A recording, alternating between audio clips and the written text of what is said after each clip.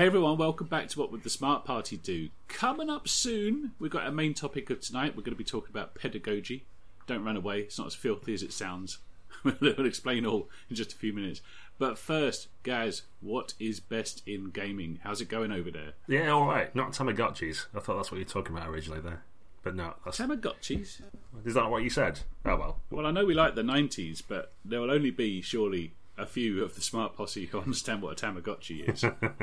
This sounds like it needs an episode. This will become a thing. It'll become a meme or something. The kids will start talking about Tamagotchis again. Is it role-playing? Can you use it as a resolution mechanic?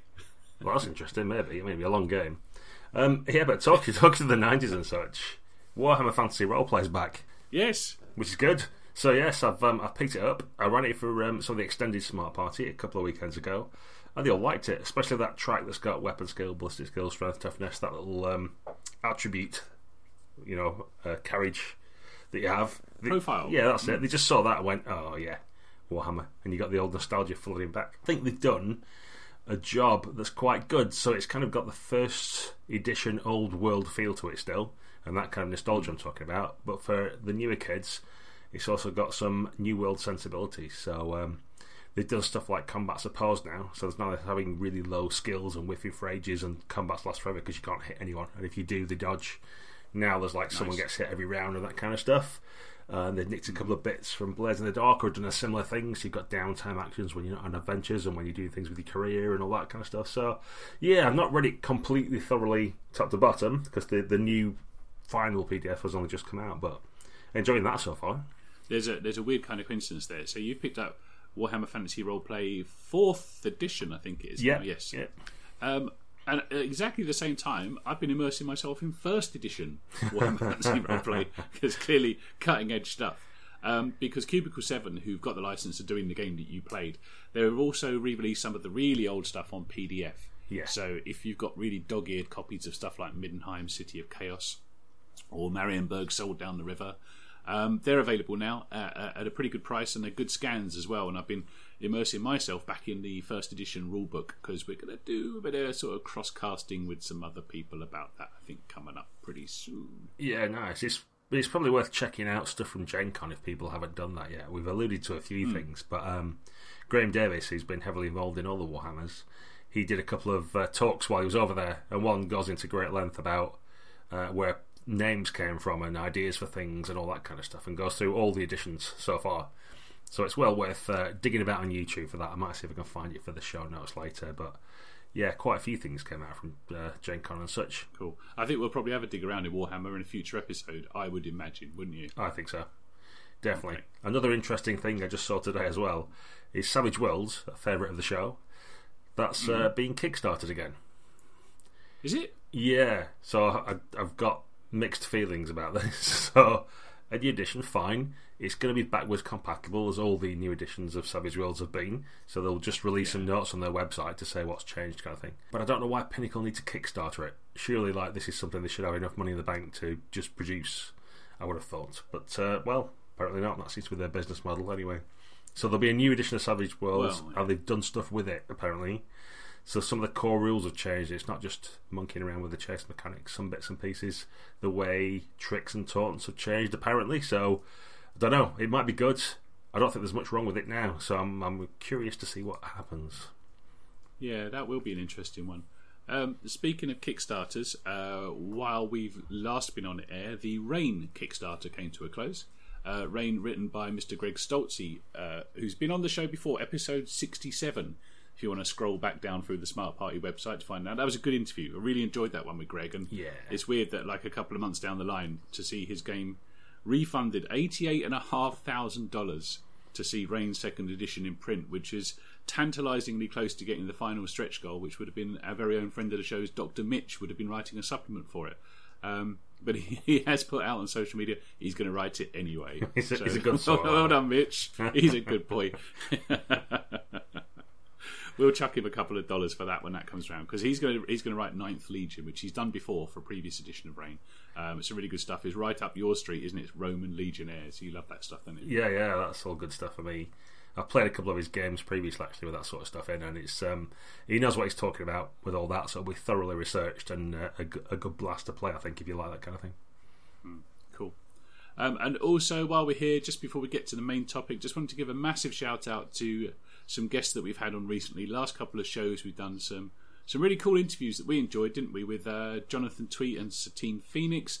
We've had an amazing amount of feedback from those episodes, which is really good to hear.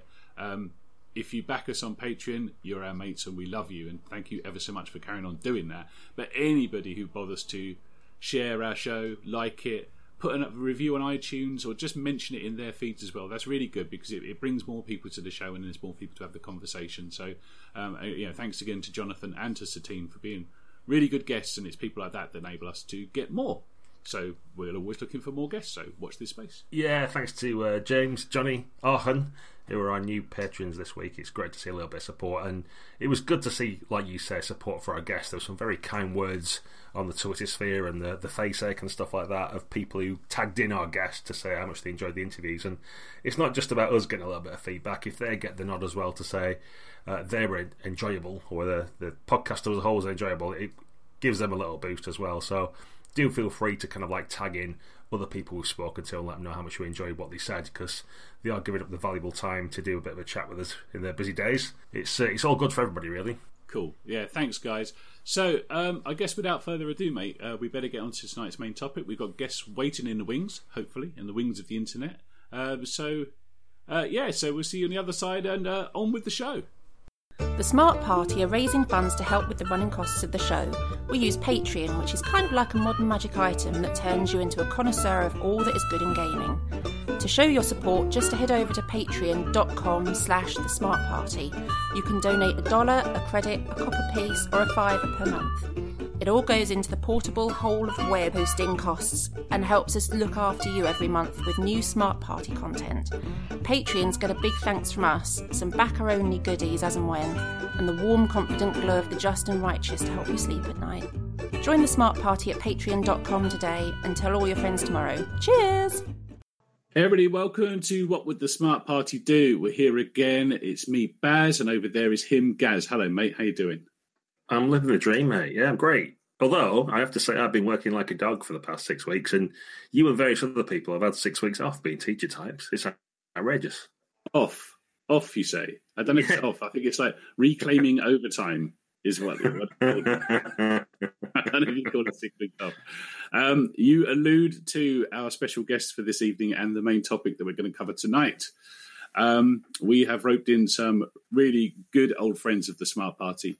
We have in the red corner, he's been on the podcast before, but it was some time ago. We've got Pete. Hello, Pete.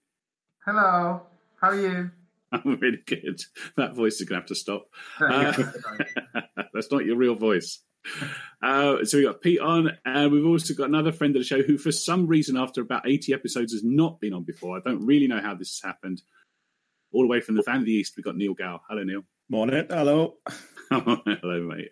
The reason we've got you two old reprobates on is that, to cut a long story short, over the last year in real life, I've been training to become a teacher, having had a midlife crisis and a career change.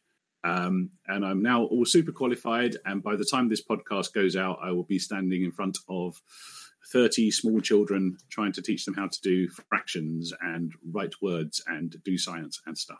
So I've moved into a whole new profession over the last year, and you two guys have been in the teaching profession for some time. And I guess, I'll ask you about that in just a sec. But one of the reasons I've got you on is it's come to my attention that some of the skills we use in teaching, or that I've been trained in the last year, I'm still waiting for someone to give me a wink and go, it's just like GMing, because it does seem to be like you have to come up with like an idea for a one shot for every single day of the week and run it for a bunch of people who are of various levels of interest. And it's got to continue being good. Otherwise they won't come back anymore. So teaching, role playing, I'm thinking Venn diagrams, and there's a big old chunk in the middle. So I wanted to get you guys on and get Gaz's opinion on this too, to see if there's any lessons we can learn from the world of pedagogy, the science of teaching, or whether I'm talking nonsense and you are just as likely to be into RPGing and GMing and making games good if you're in, I don't know, IT or work for the NHS or you're a postman or whatever. So, Pete, Neil, tell us a little bit about yourselves and your teaching and your gaming, and whether there's any intersection in those two worlds at all. Have you ever used any skills from one in the other? Yes, probably a lot. Although now that I've start pinpointing it, I don't know as much. It's not as clear. I think, well, just as a starter for 10 or whatever, just being able to manage the room when you're around the table, especially at a con, where you've got, as you say, lots of people who quite often are strangers or people you don't know that well. Being able to manage that room and manage the table, I think there's a lot of crossover skills. As a starter, yeah. I mean, there's probably more as well. What do you reckon, Neil? Yeah, I agree. That ability to look at a group of people, read them, see when they're engaged, see when they're beginning to drift, bring them in, react to the individuals and what's going to make them buzz and what's going to make them drift off a little bit, balance that all up, keep it paced, make sure there's no flags in energy. Yeah, the overlap's massive, in my opinion, especially at my end of teaching. I teach a lot of adults, and the way that I teach is very, very influenced by the way that I GM. Cool. So one of the things that I've been taught over the last year, I don't want to drop much jargon into this, but in the teaching profession, we're taught about a thing called behaviour management. Now, which is basically that. It's making sure that everybody's on task and everybody's on point and everything's going in the right direction. And it seems to be a bit as much art as science. But you never see the terms behaviour management applied to GMing advice. And although that's often what it is, and I think behaviour management sounds like kind of grown-up term, doesn't it? You know, when you read GM advice books, or you're looking at any new RPG and it says, like, this is what to do with, I don't know, problem players, or in our world, that might be a student who's acting out. I don't know. I think perhaps they could learn from each other a little bit here. It's obviously a massively complex theory, and you need as much experience as you do anything else. But did any GMing advice help you in the classroom, perhaps? I think it's actually been the other way around. My teaching advice has helped me at the table. So there's one incident that comes to mind where we're taught to manage silence. So if you ask somebody a question and they're thinking about the answer, you let them have their think. You don't sort of chivvy them along too much. And there have been a number of times when I've been deep in a game of Monster Hearts and somebody's been given a particularly difficult decision to make. And that idea of letting them think and fully sort of explore the horror before them by letting them explore their silence is something that's worked really well. I use it a lot in class. You don't just ask the question and expect an answer. You let people think about the answer and then they come back with it. So when it's around a gaming table, do you let that hang a little bit? I don't know, because probably one of the techniques I've used is when someone's taking too long, in inverted commas, for my tastes as GM, what I'll often do is say, well, I'll let you think about that and then move on to someone else to get their action or whatever they're doing so I can come back to the person who's thinking. But I guess for something like Monster Hearts, where there might be tension or it's a particularly dramatic moment, do you have to kind of still hold the room non-verbally while giving that player time to think about what they're doing, or do you move on to kind of fill in the time for everybody else as well? Yeah, absolutely. You can't just stand there like a sort of, empty void, just, drumming your fingers on the table, waiting for something to happen. There has to be some sort of prompts there, but allow the chance to think. I know you're a big fan of pace, but sometimes there just needs to be that moment of just stopping and thinking and then moving on. Obviously, if everybody falls asleep, you've left it too far. Yeah. So, and falling asleep doesn't happen for me because I teach primary, so down at the other end of the spectrum, I suppose.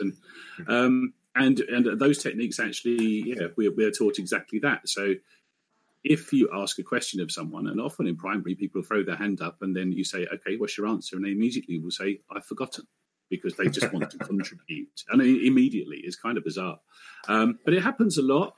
And obviously, you don't want massive extended silences in a primary classroom because the other kids will fill it. And if that was around a gaming table, people would probably be a bit more polite, being adults usually. But I'm sure we've got gaming tables where if there's a silence and someone's trying to decide on the thing that they want to do to give the answer to the dilemma you've set them as a GM, if somebody else spoke up and gave them some advice. That's kind of like one of those situations that happens quite a lot, isn't it? Sometimes it's well-meaning, but sometimes it's just cutting across people. Yeah, and then you have to put your teacher hat on, don't you, and go, oh, no, give them a minute, because you do want to come back to people, but obviously sometimes you can forget to do that. That's quite a crime, I think. Yeah, I think that idea of having you're saying coming back to people as well. One of the things that I find with teaching is holding the room so everybody gets their chance to participate. It's one of the things that we have to do. We draw everybody in. And so keeping track, just mentally in your head, who's had their go, who hasn't had their go, who's contributing, who's maybe sitting back. Is that something that they would normally do? Are they somebody that does sit back and listen rather than actively participate? There's tons of that in gaming as well. Yeah. What about your table, Pete? Do you have like silences, quiet people, and you fall back on teaching techniques to bring them out? Yeah, it's definitely that way around for me. As Neil said, I think you bring more from your classroom to your GM table than vice versa, or at least consciously anyway. I'm trying to think about ways I might have done stuff at a GM table that I could take back to class, because I never really thought about that, actually. But that bit about it is managing the people around the table, but it's not losing sight of the task as well. Yeah. When you're doing your lesson, you've got an endpoint, or you've got several endpoints throughout the hour or however long you've seen them for. And you're thinking, right, what's got to be in place to get everybody to that point? Mm-hmm. And if you take that to your gaming table, and you're thinking, right, I've got to get all the players to this point by, the first 30 minutes, because we've got a 3.5-hour session, I want to get this, and this done. So you kind of tailor your approach to different people with that end point in sight, or that milestone in sight, to try and get them there roundabout the right time, roundabout, in the right kind of way, so they all feel they've contributed and not been railroaded. I think from a teaching point of view, you do that a lot in lessons, trying to get the kids to get the knowledge, the understanding, the content, or even just to finish the flipping task. Because, if you're not finishing it, we're in trouble for next time. So that pacing element, I think, there's a lot of kind of crossover with. Yeah, and that, the tricky kid round the table, or the tricky player, and the tricky kid in class, you're almost got to be thinking, right, well, how does this person respond? How do I get this person to engage? And when you know your classroom, when you know your kids, there are different tricks for different kids. And the quicker you can do that at your table, I think you get much more buy-in from your players. So I almost initially bombard all the players with a variety of different ways of just getting them into it, and then trying to see which one sticks, which one they get hold of, and then when I need to inject some pace, or I need to inject a bit more engagement from them, go back to them and go, well, I remember you like doing that a minute ago, so we'll do that again. So then they get a bit more relaxed, and then they start to explore what they actually want to do from a character point of view, as opposed to a person point of view. That makes sense. Yeah, so I mean, in the lessons that was last year when I've been observed, which you get done quite a lot to see how you're getting on, the solid advice that I've received is to get a hook into your lesson nice and early. It might be something visual, might be something auditory, just some kind of thing that happens really early on, just to get everyone leaning forward a little bit. And I'm guessing, Gaz, as the non-teacher in the room, that just sounds like good advice for a game, right? Like, get something to get people interested really, really early on. Yeah, it's the classic is the immediate res start, isn't it? Men with guns walk in, and you have a fight straight away, or something like that. So yeah, I mean, anything to engage people, and a bit of a bang to start with is good for a game. What I'm probably interested in a little bit as well is one of the things I've been doing more recently, to a greater extent, is with characters, preloading them with stuff. So there's things on the character sheet for people to either mess about with, or they think about the other characters around the table, or they've got some rumours about what's going on in the city, or whatever it might be. But I guess that's a bit like your guys' lesson plans or something, that you put something in advance, so that when you give your materials to the people that you're teaching, they've already got something to have a bit of a go at and know a direction that we're going to go in, and are sort of prepared for it. Does that make sense? Yeah, I'd agree. Definitely, I think. Lesson plans are kind of really big deal in your early part of your teaching career. I'm going to guess that you guys don't do lesson plans to the degree that I've had to do them recently, for sure. But of course we do. I've had to. Of course we do. Hours for each one. Yeah, well, I've been in the stage where I've been spending 3 hours to plan a 1 hour lesson, which sounds like it is so similar to back in the day when I was running D&D adventures and putting 6 hours of prep into a 3 hour game. It's an even worse ratio. Yeah, and lesson plans to me look a little bit like my gaming notes. They do have a bit of a bang at the start. And they have they have some little milestones that go through it. To your point, Pete, about you want to get people to a resolution at a certain time. Certainly in a con game, that's a really big thing. And in lessons, you've got slightly less time to do it in, and you've got an awful lot of players. But the skills are really, really transferable, and it's been quite interesting to learn how to put down on paper what you need to do your lesson with, which is the difference between grabbing something off of the internet, a lesson plan that already exists, which is a bit like buying a published adventure, I suppose. Or maybe your lesson plan has, for one reason or another, it's got to be reasonably improvised on the day. And that sort of smacks of some GMing sessions as well. And finding the path that works for you depending on what you want to get out of the lesson. Having to put that amount of thought into how you prepare for your lesson and or your game has been really valuable for me. Because in gaming, I just used to treat every game the same. Just write my notes for me. Sometimes the games worked, sometimes they didn't. But actually planning something for your audience, which is what teaching has taught me, has made my gaming better so far. Well, I mean, without getting into the sort of the scary theory of teaching, we talk about differentiation a lot.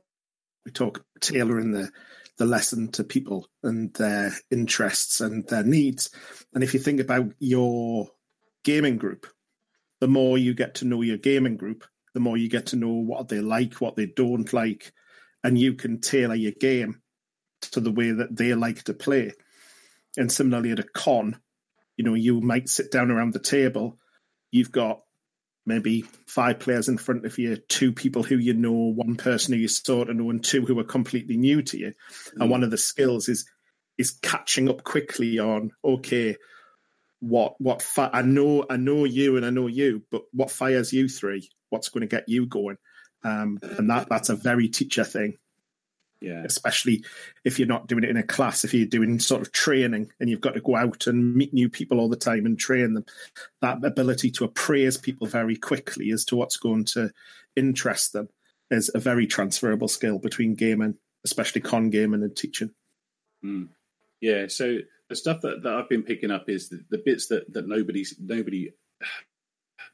any appreciation for, me included, because we've all been to school and we've all been taught by people, and the listeners to this podcast have all been in games with various GMs. They might know them, they might not. But there's a bunch of stuff going on behind the scenes. Differentiation is one, which is, as Neil said, it's like putting together scaffolded approaches for some people. What are you going to do with the people who really get it quickly? What are you going to do with the people who are going to take some time over it? And I don't think I've ever differentiated a role-playing session before, and I probably should, because certainly in a con, you sometimes get the player who basically says nothing for the 3.5 hours you're sitting there. And you've got no idea whether they're enjoying it or not. And sometimes at the end they shake you by the hand and go, what a great game. And other times they don't. And I think if my con games have ever fallen flat, it's because I've not made allowances, not differentiated for the different types of people that might be there. Sometimes it's too pacey, sometimes it's not enough. And that's where assessment comes, isn't it? So you kind of got to read the room, and you've got to spend a bit of time listening to how they're acting. And, in a gaming situation, that's like, give them some choices and listen to how those choices are made, not just what the answer is, but how they've gone about doing it. And then start playing along that thread. Does that ring any bells? Does that make sense? Yeah. Yeah, I think so. I was thinking as well when you were talking there as well about putting breaks in. Well, I thought about in teaching, we get a lot of feedback from the kids. Mm. And I thought, actually, we don't really get much feedback from a con. And it's better now with social media because people post their reviews and stuff, and they sort of do quite often post a proper review and give you marks almost. But, yeah, no names.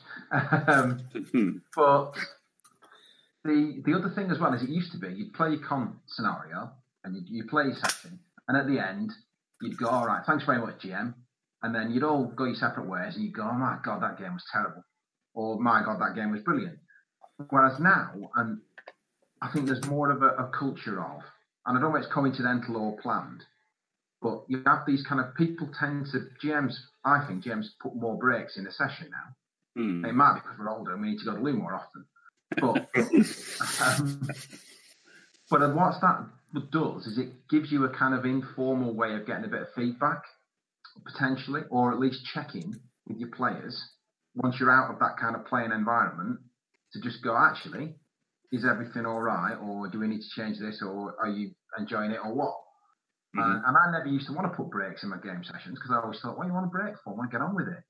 But now I think, actually, breaks are good because it gives you a bit of headspace. It gives the players a bit of headspace, and then gives you that opportunity for a little bit of feedback, which from a teacher point of view in lessons, you try and get loads of feedback from the kids all the time, because then you quickly, it's that kind of loop where they give you a bit of feedback, you change what you're doing, you give a bit of feedback, you change what you're doing, that kind of thing. And the breaks is one mechanism for helping you incorporate that into your con sessions. And do you find as teachers, because there's certain social behaviours that are driven at cons by it, people tend to look at the GM, for example, as in charge. So things like going for breaks or whatever else, like people don't want to spoil the game or whatever, or have a certain confidence thing about it. So they wait for the GM to say it before they'll say, "Can I go for a wee, please?" Which is a little bit probably more to Baz's level than Neil's level, someone would suspect, but I don't know.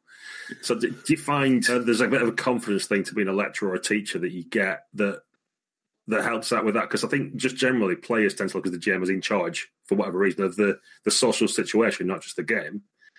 And do you feel that's true in gaming as well, or is that just an old construct that's kind of been broken down a little bit recently? I don't know. I probably agree, I think. I think back in the day when I was at school, a good 40 years ago, the sort of analogy or the correlation I suppose I'm trying to look for here is if a supply teacher came in, you would size them up in the first 5 minutes, and you would pretty readily be able to tell as a pack, without even talking to your mates in the rest of the class, you would know whether this person was going to be a pushover, or you would have to watch yourself because they were essentially strict. Now, you do the same thing when you go to a con. If you're sitting down, you've got a couple of mates with you as well. That first 5 minutes, there's a whole lot of sizing up going on, and it's in both directions, which is something you learn from teaching as well. And I think you can spot a weak GM, and that's really a loaded phrase, and I immediately regret saying it. But what I mean by that is someone who isn't in command of the game or in command of their session. I don't mean they're in charge, this is the way we're playing, there's no other way of doing it. But I just mean someone who's got, who has mastered their brief. Do you know what I mean by that? But you can go to some con games and you sit down with some expectation, and within 5 minutes you know that actually you're going to have to bring all of the entertainment to this yourself. There's not going to be much in the way of support or scaffolding or much else at all really to do apart from what you bring. And you kind of, and honestly, with some GMs, you think that, well, I don't know why you were there. We were fine without you. So there's that element of sitting down and not saying I'm in charge, but just taking command of the situation, because people do look for leadership in social situations. Absolutely. That idea of being able to, walk into a lecture theatre and have 40, 50, 100 people there, and you holding their attention for an hour and keeping them engaged and having the presence to be able to do that is transferable to being in a, God help you, in table 2 in the dungeon at the garrison with one game on the left of you, one game on the right of you, the acoustics from hell, and you've got to hold a table for 3 hours, and it requires you to take, to have the presence, to be there and presence and hold people in.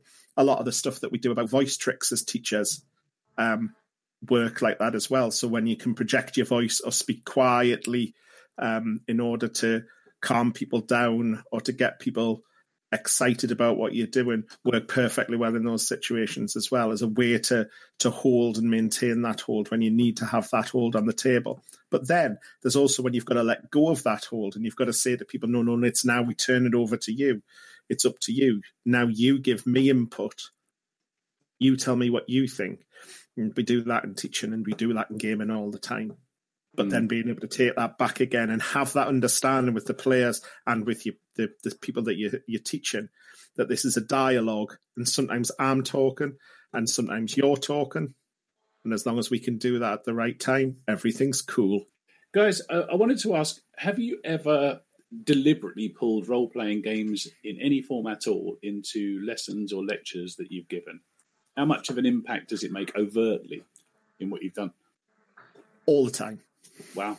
I teach business. Do you play Shadowrun then? I teach business, so I use the models of small indie press, publishers as an idea of how to do small businesses and explain about supply chain and predicting market changes and thinking about problems and planning projects.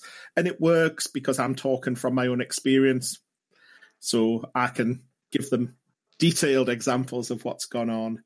And they love that real world idea, the idea they can go onto a website and look at my stuff and I'm actually doing it for real and then I'm coming and talking about it in class. Mm-hmm. Mm-hmm. Pete, ever got D20s out in your lessons, mate? Well, D20s, not really. A couple of D12s sometimes, just to see if it breaks a curse, but... and it doesn't. No, of course not. But I mean, I teach maths, so, numerically, you can shoehorn whatever you want into it. But in all fairness, I don't really think much, if anything, of what I've done as a teacher has had much overlap with games, per se. Really? Yeah, I keep it quite well hidden because you still get stoned and stuff and excommunicated and things like that when they find out you play Dungeons and Dragons. So, yeah, I keep it quite tight rein on it. I mean, if I see some random kids and it's usually a Dungeon Master's guide, then that's it. It's a fair game. Open season, I chastise them and tell them to play a better game and then remember to pat them on the back for actually playing a role-playing game. That kind of thing. Well, that's probably where it ends at work for me, really. Or in lessons, anyway. Okay. Yeah, it may be for me, at primary, because I have to teach all of the subjects to primary school kids and there's plenty of opportunities to do it. And I tried it in the last year and I've run a couple of actual role-playing sessions with 30 players in the room, all age 9. It went remarkably well, and my mentor was very good for letting me have a go at this sort of thing. And role play and drama means something else in education to what we would call it, but it's not that far removed. Honestly, it's not at all. We are constantly setting them up to be like Viking advisors to some of the first kings of England, and we're putting them through what's it like to be one of Henry VIII's wives and that kind of stuff. And apart from the polyhedral dice, there is not much between those and certainly a free-form role-playing session that you would see at a con or a LARP or what have you. And given that they're all sitting down at tables with pencils in their hands and bits of paper in front of them, it often looks like a massive gaming session.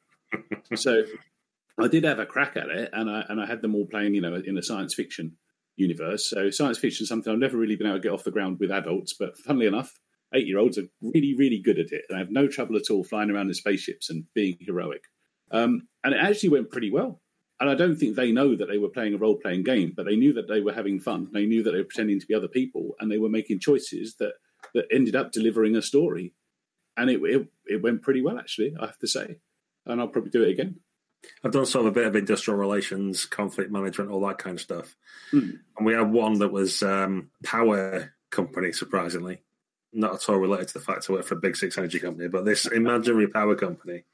And they got some clones that would work in the nuclear power plant. And, after a certain number of years, you could just put them in the bin. Or you could say, I work for this many years and then you let them retire and you have to look after them and stuff, or you do whatever.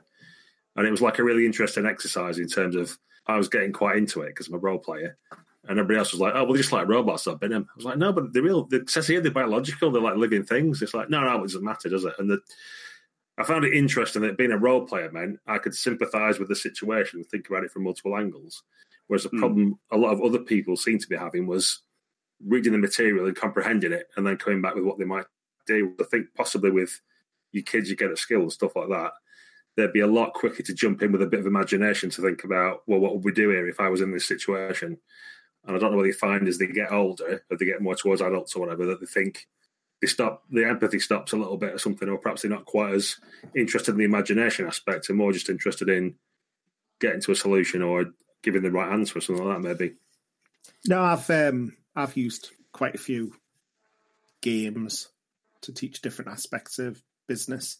I've done a sort of negotiation leadership game where it was 4 different world powers bartering off different chips. So it was energy, arms, intelligence, something else. I can't remember what it was.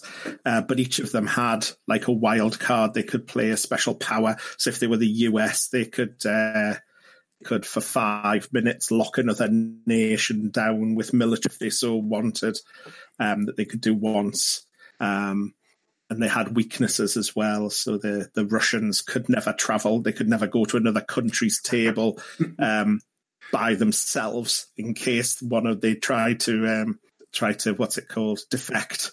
And after 3/4 of an hour, what started off as quite oh God, we've got to do this, turned into a very heated, very complicated set of negotiations in character it was quite difficult for me to bring to a stop in the end, and every single time they cheat.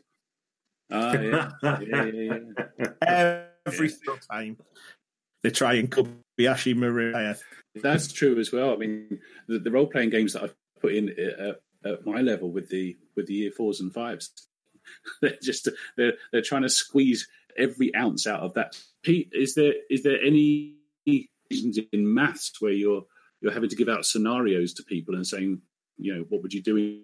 I guess it's mostly strategizing at your kind of subject matter, is it? It's definitely a problem-solving element to it.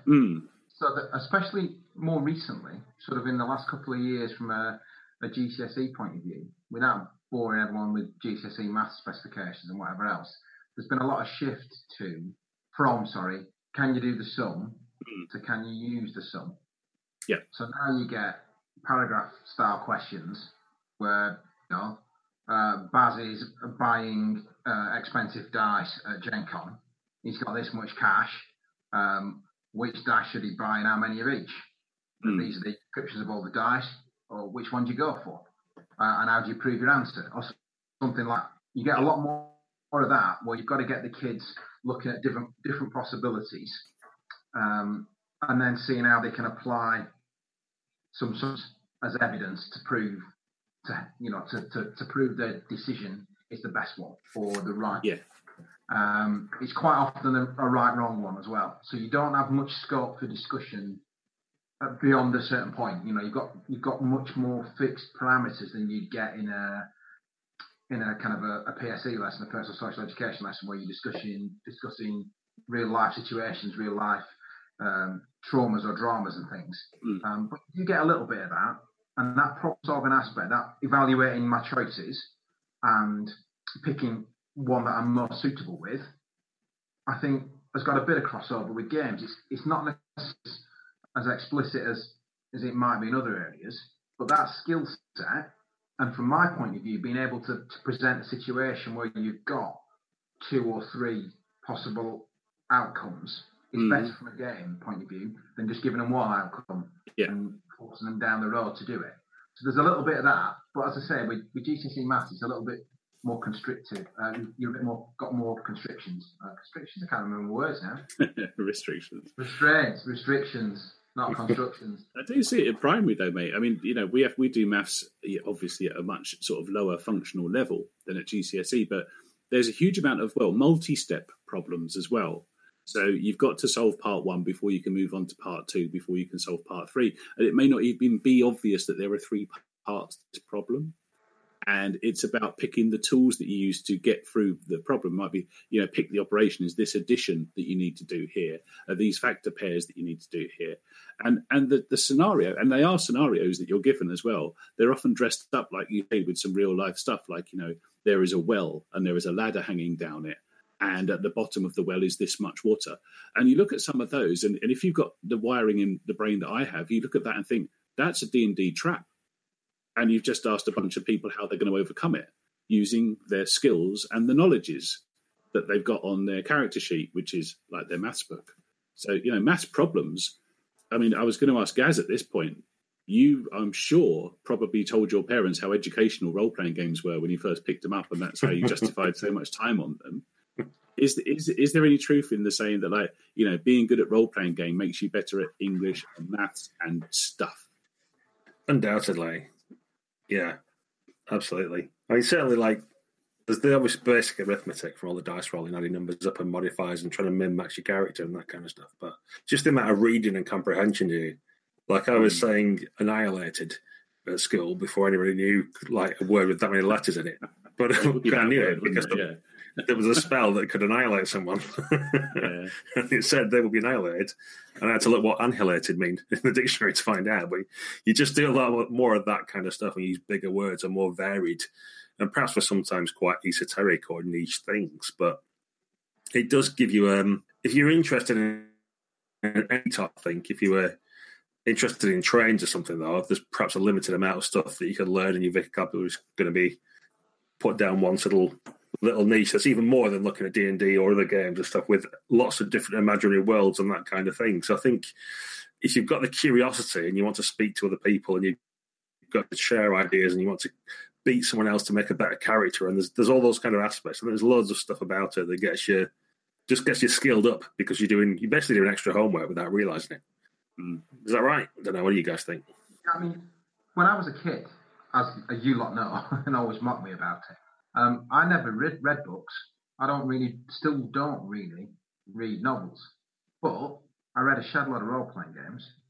So for me, it was as kind of thankfully, a suitable substitute for my lack of reading normal books to get my vocabulary, improve my vocabulary. And as you can see, it's worked well, yeah.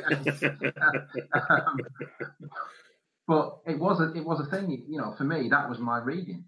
And that was my introduction into artwork and drawing, because I used to do a bit of drawing at school, and I did art GCSE and those kind of things, and I got quite into that side of things. But that was mainly because I like the boxes of basic D&D. Was it Elmore, I think? Or the kind of dragon pictures. They were great. And all the books were perforated with those all the way through, and it was kind of like, this is quite cool. I'd love to be able to draw like that and that kind of thing. So it's good in that sense, in that it's information in a variety of mediums. And it's like now, my daughter reads books for fun, just like my wife, whereas Dan doesn't read really. But his reading age is sky high because he can read and he plays board games with me. So he looks at the rule books with me and he goes through that and he reads the words on the cards and we play Magic the Gathering. And it's like you said, you're finding those words and he's like, what does this mean? How do you say that? And it has a big effect in that respect. And I think that's quite educational. But again, that's kind of as a side effect. It's not planned, or I've not planned it that way.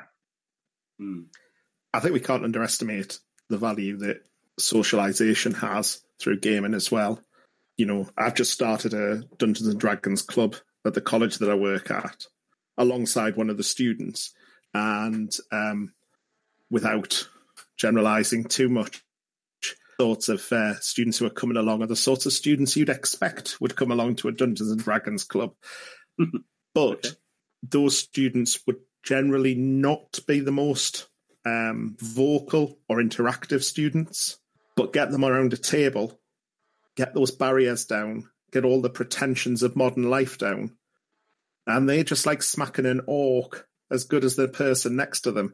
And that brings about discussion and it brings about interaction and those skills that we've trumpeted for years and years and years of the benefits of role-playing can really come to the fore for those people and give them the confidence to then take those skills out and use them outside of the table. I think it has great benefits when it comes to helping people gain confidence and gain those interactive skills.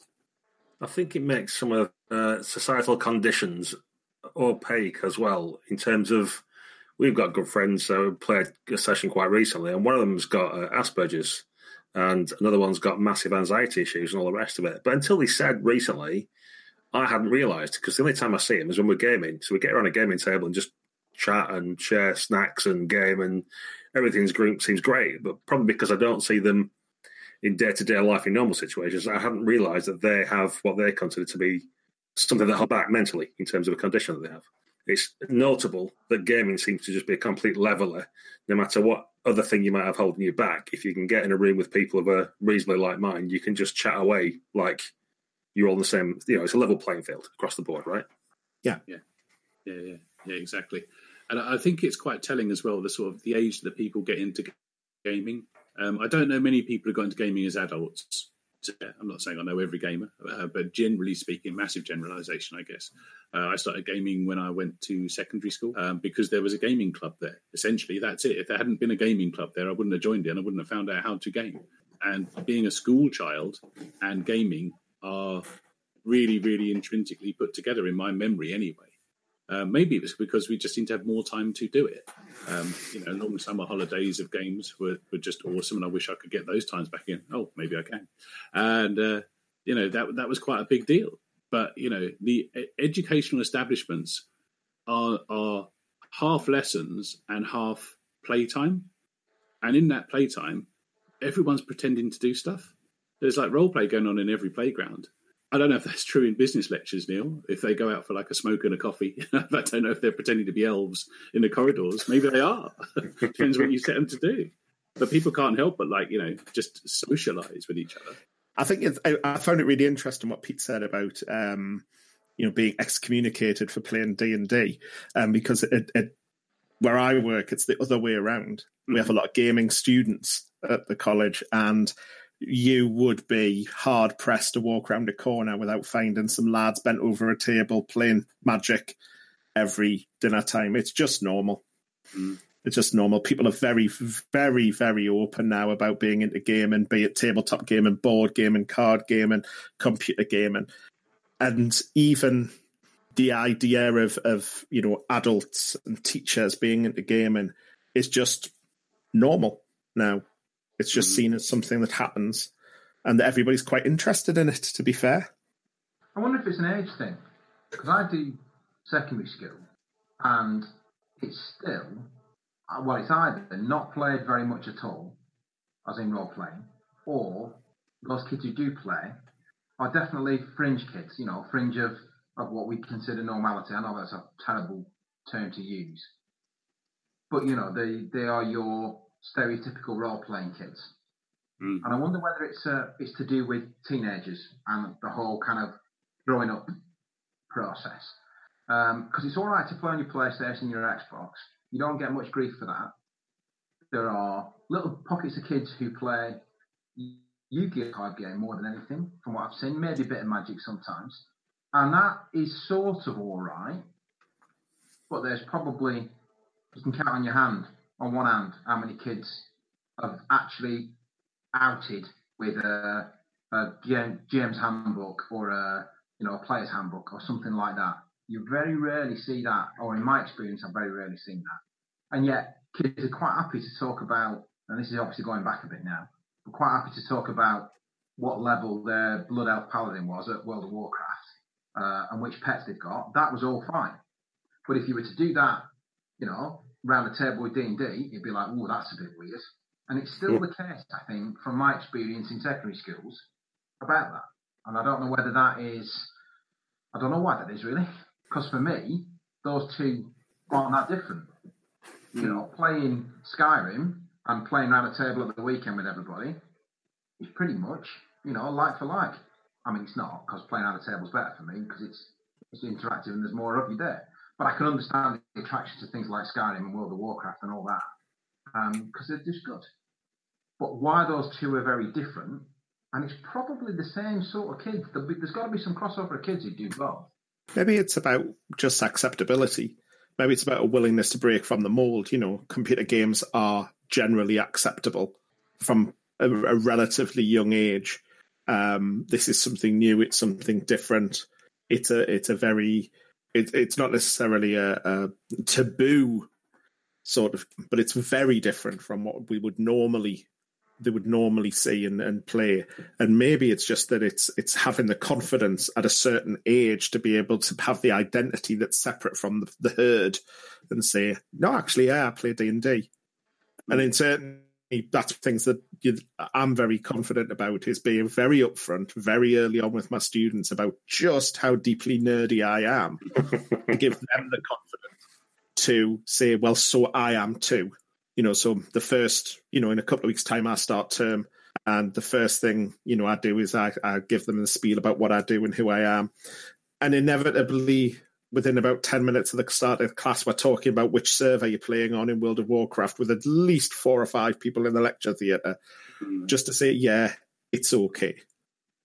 It's okay. You can be nerdy in my class. It's fine, because I'm nerdier than you are.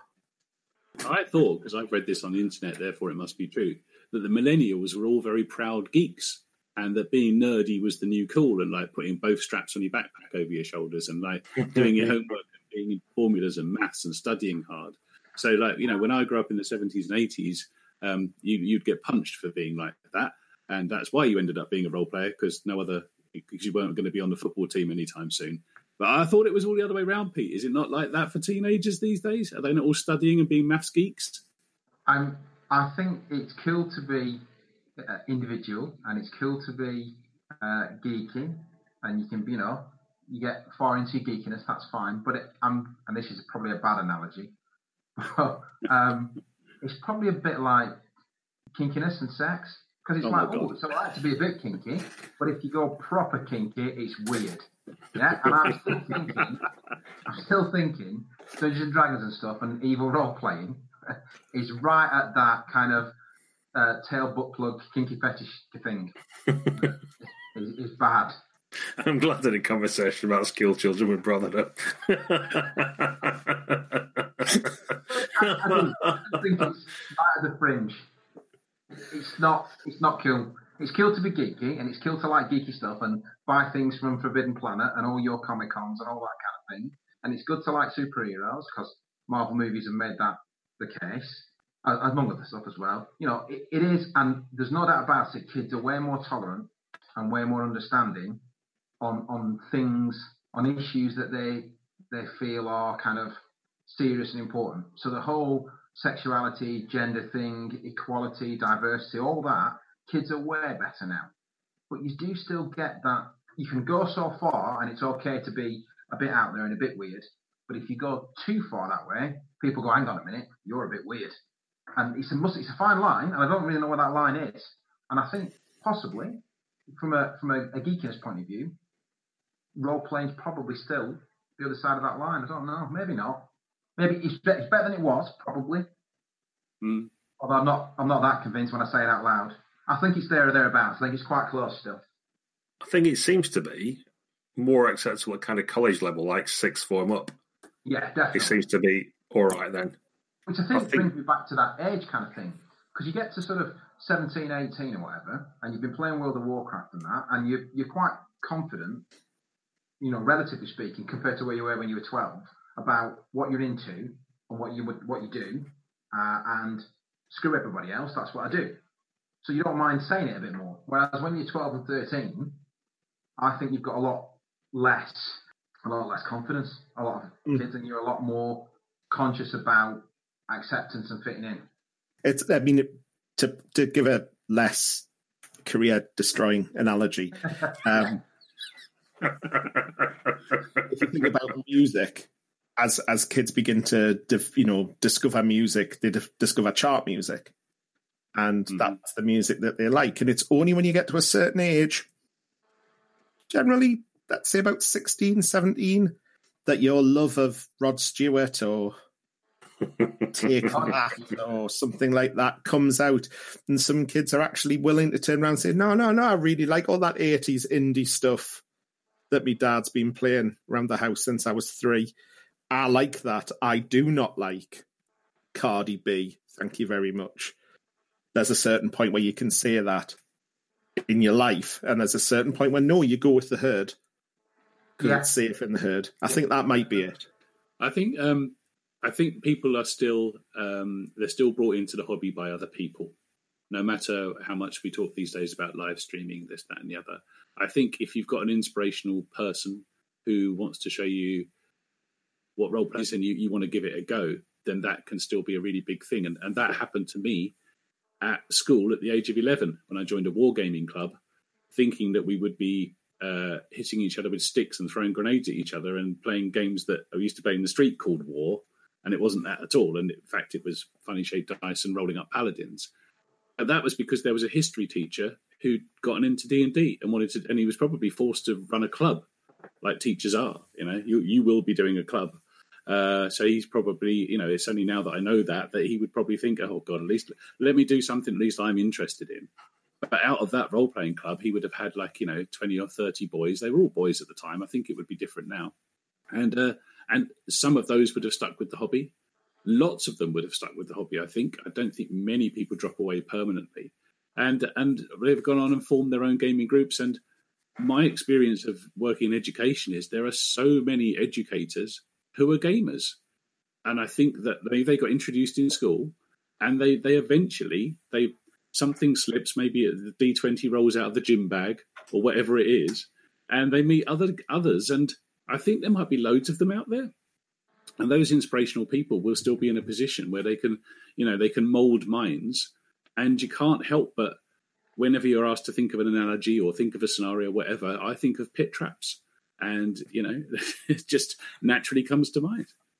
Thing is, I'd put it the other way.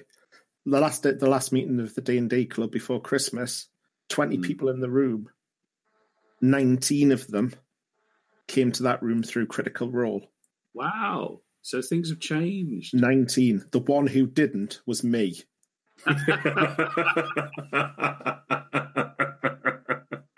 And it's a different landscape. The only game they want to play is D&D. Mm-hmm. And more power to them.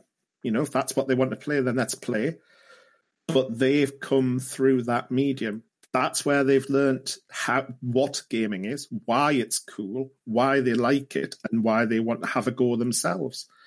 It's undeniable. I was a complete skeptic to that moment.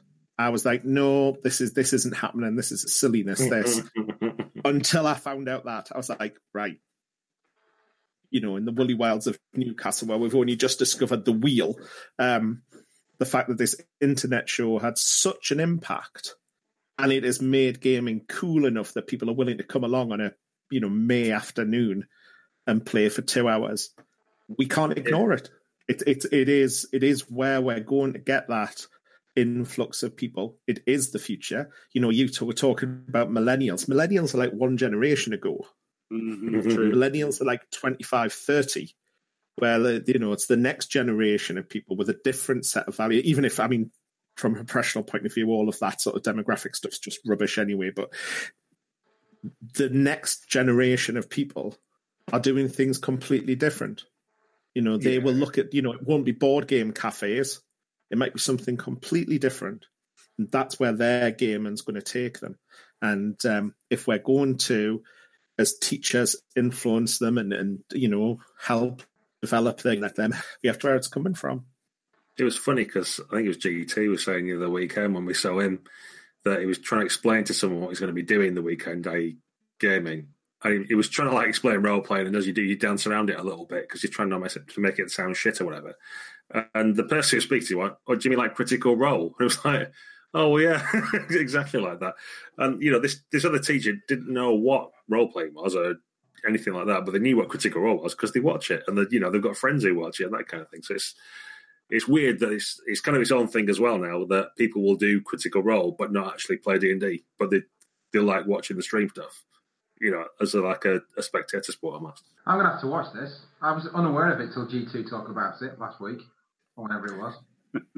Yeah, it's odd. I think it's not, because we're all seasoned gamers, right? We've been gaming for 30, 40 years or whatever we have each. So, there's like more of a century of experience between us, going on for a century and a half between the four of us. But we kind of like playing, and that's how we learned to do it. We man and boy with the flat caps on a couple of streets with the D20s carved out of cobblestone.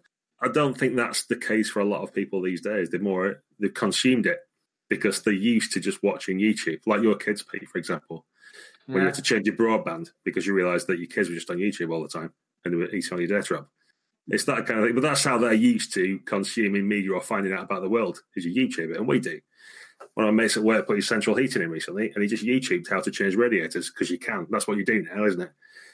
So I think we've got a whole new generation now where the first stop is go on Twitch and YouTube, and then you do something else after that once you've researched it that way. So the bad news for us teachers is that everybody learns everything through YouTube these days, and they don't need to come to classrooms anymore. I imagine the biggest diss is going to be when they're when you try to tell a kid off for being on his phone. He's like, "I'm learning how to do maths properly." Watching somebody else do it. We're going to have our own Twitch TV channel, Baz. Do you think so? Yeah, we're going to make millions. So, I mean, in the curriculum at primary level, there's nothing there particularly that you would point out as being about games, although we use gaming to teach all the time. But I was wondering about higher up in the curriculum at secondary and beyond to like further education, etc. Is there anything that's snuck into the curriculum these days, maybe into media studies or something like that you might have bumped into, where people are being taught about gaming as a thing that exists in the world? There's courses about computer game writing, you know what I mean? But there's courses about that now, YouTube and internet and streaming and things like that. There's a lot more of that coming on in terms of utilising that and understanding it. So there must be links in that respect, I think. Yeah, there is. If you grab Pender Tomlinson at any con and bend his ear about it, he teaches computer games design, and a lot of the stuff that he talks about to us about it is not about computer games design, but about game design, about understanding how games work and how the interactions work and how story works in game. And so I know he has his computer games design students playing role-playing games and board games and just any game that they can get their hands on so they understand the notion of game. It's fascinating. Talk to him about it anytime you see him. It's well worth it. There's probably a course that people can try as well that one of my lecturers has recently put on FutureLearn. I think you've got it. It sort of starts periodically, but you get it for about 4 weeks free if you get it in the right time. And it's about data science in the gaming industry, but it's worth it for all the videos he's got. It's up based in Dundee, where the university is. And Dundee is like a hotbed of small computer games companies and startups and other things like that. And they interview a lot of people. They do stuff around having streams of data to check how difficult levels are. And if they think a level's too difficult, they'll like make it easier and things like that so that people don't stop playing the game. And a lot of the science behind how do you keep people playing a game and what do you do and what do you offer them to get them keep paying you money once they've started and all that kind of stuff. It's all really interesting. It's worth doing. I'll put a link in the show notes, but there's a lot of thought gone into it these days about the science of gaming or or more importantly, people's behaviours towards games so that then you can monetize that. Is the evil bit at the end, but there's some interesting stuff around why people play and what makes them continue playing. I did a MOOC a few years ago, one of these free online massive courses from the University of Potsdam, which was the future of storytelling. Mm-hmm. And it was fascinating because it was talking about things like deconstructing TV and learning how they work and then subverting that. It was talking about transmedia and how people were telling stories through transmedia. And this was a few years ago, so it's quite possibly, now up to date instead of just being the future. But the idea of telling us, if you look at, what's it called? Is it Invisible Sun? Yeah. The Monty Cook game that has vectors for story coming left, right and centre from loads of different things, different areas. There's ideas that you can take from that sort of idea of transmedia storytelling and promotion and then build it into games and have different parts of a story coming from different angles and different media. I know the current World of Warcraft expansion has tried that a lot. Short stories, there's cinematics within the game, there's these animated shorts as well. And then there's the game itself, and you play through and watch all of these and read these things, and you get the whole story from multiple angles. Mm-hmm. And that's something that we could easily bring into gaming. Cool. Okay. Well, guys, conscious of time, and like all good lessons, everything needs a plenary at the end. So let's see if we can hit with one decent question at the end, which is: in experience as educator, does working in education make you a better player or GM in role playing, or does role playing make you a better educator? Are the links there, or are they're only there as much as it would be to anybody who works in any job, whether you work in B&Q or a milkman or whatever? What do you think? Is education and gaming inextricably linked in your brain? Yeah. Teaching a class of kids is a social thing. And gaming for me has always been about being a social thing. Groups of people, managing groups of people, interacting with groups of people, whether it be small groups or big groups. And I think one sort of links together almost seamlessly. More so than other jobs, or than a lot of other jobs. But I think anywhere where you're dealing with groups of people, and not necessarily managing groups of people, I mean actually talking to, interacting with, on a one-to-one group kind of situation, I think that a job that does link to gaming, I would think. Yeah, I'd agree. I think also the planning side of it and the execution of the plan at the coalface when you're in front of a group of students or when you're in front of a group of players is so similar that the two sets of skills have to overlap. The ability to change a plan on the fly, to change a game on the fly, to adapt to your audience in both ways. The skill there, and they're the same. I think it isn't that one makes the other better. I think that being good at one helps you be good at the other, and being, and vice versa. It becomes a virtuous circle. Yeah, I would think so too. And I catch myself using similar skill sets all the time. Sometimes I'm just doing some research for a game, especially if it's a historical game or something like that, and I'm hitting up websites and what have you. And that methodology that I'm using for that research is just smacks of exactly the same thing as to when I'm setting homework. And you just find yourself, unfortunately, living at 24 hours sometimes. But yeah, the ability to be agile in front of a group of people who take you off the rails that you had carefully plotted, that's con-GMing, right? And that's exactly what it's like when you're standing up in front of 30 kids who've just come in from PE and you're trying to get them excited about the Tudors. I think, it stood me in good stead, definitely, and I see the links massively, and that's before you get to the educational benefits, which have long been trumpeted about RPGs, but I don't know if anyone's done the research to see whether it happens or not, because it doesn't seem to be inserted into the curriculum that much just yet, despite the gamification that the rest of the world is going through. And probably, you've seen it in business too, Gaz, there's bound to have been some of that in the computer world. Yeah, I mean, there's tons of transferable skills, all the problem solving and logic and all that kind of stuff for my IT technical stuff's there, but it's also things like presenting and things. So Scott, my colleague's on the same role as me, and he'll openly say I'm better at presenting than he is, and he's that's something he's upskilling. We've had effectively the same careers, give or take a year, and all the rest of it. It's just that I'm used to standing in front of a big bunch of people and presenting something to them. And like you say, when it comes to the Q&A at the end, I've got my notes and I've prepped, but if they ask something different, I've learnt how to think on my feet a bit and how to give them something that they want, even if I can't answer the exact question or whatever else. It doesn't faze me as much as perhaps it does him, because he's just not used to having a bunch of intelligent people asking him searching questions and picking that thing that he'd never thought about. And go, well, what about this then? Agility is a big thing, actually. Yeah. All right, listen, guys. Pete, Neil, really appreciate you coming on tonight in the middle of school holidays.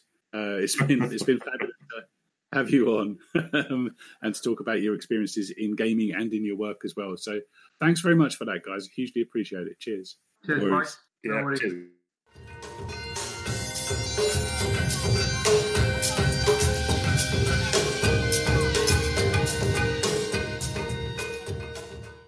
It's like having reality stripped away from me. I know, man. I know. The magic is being stripped away.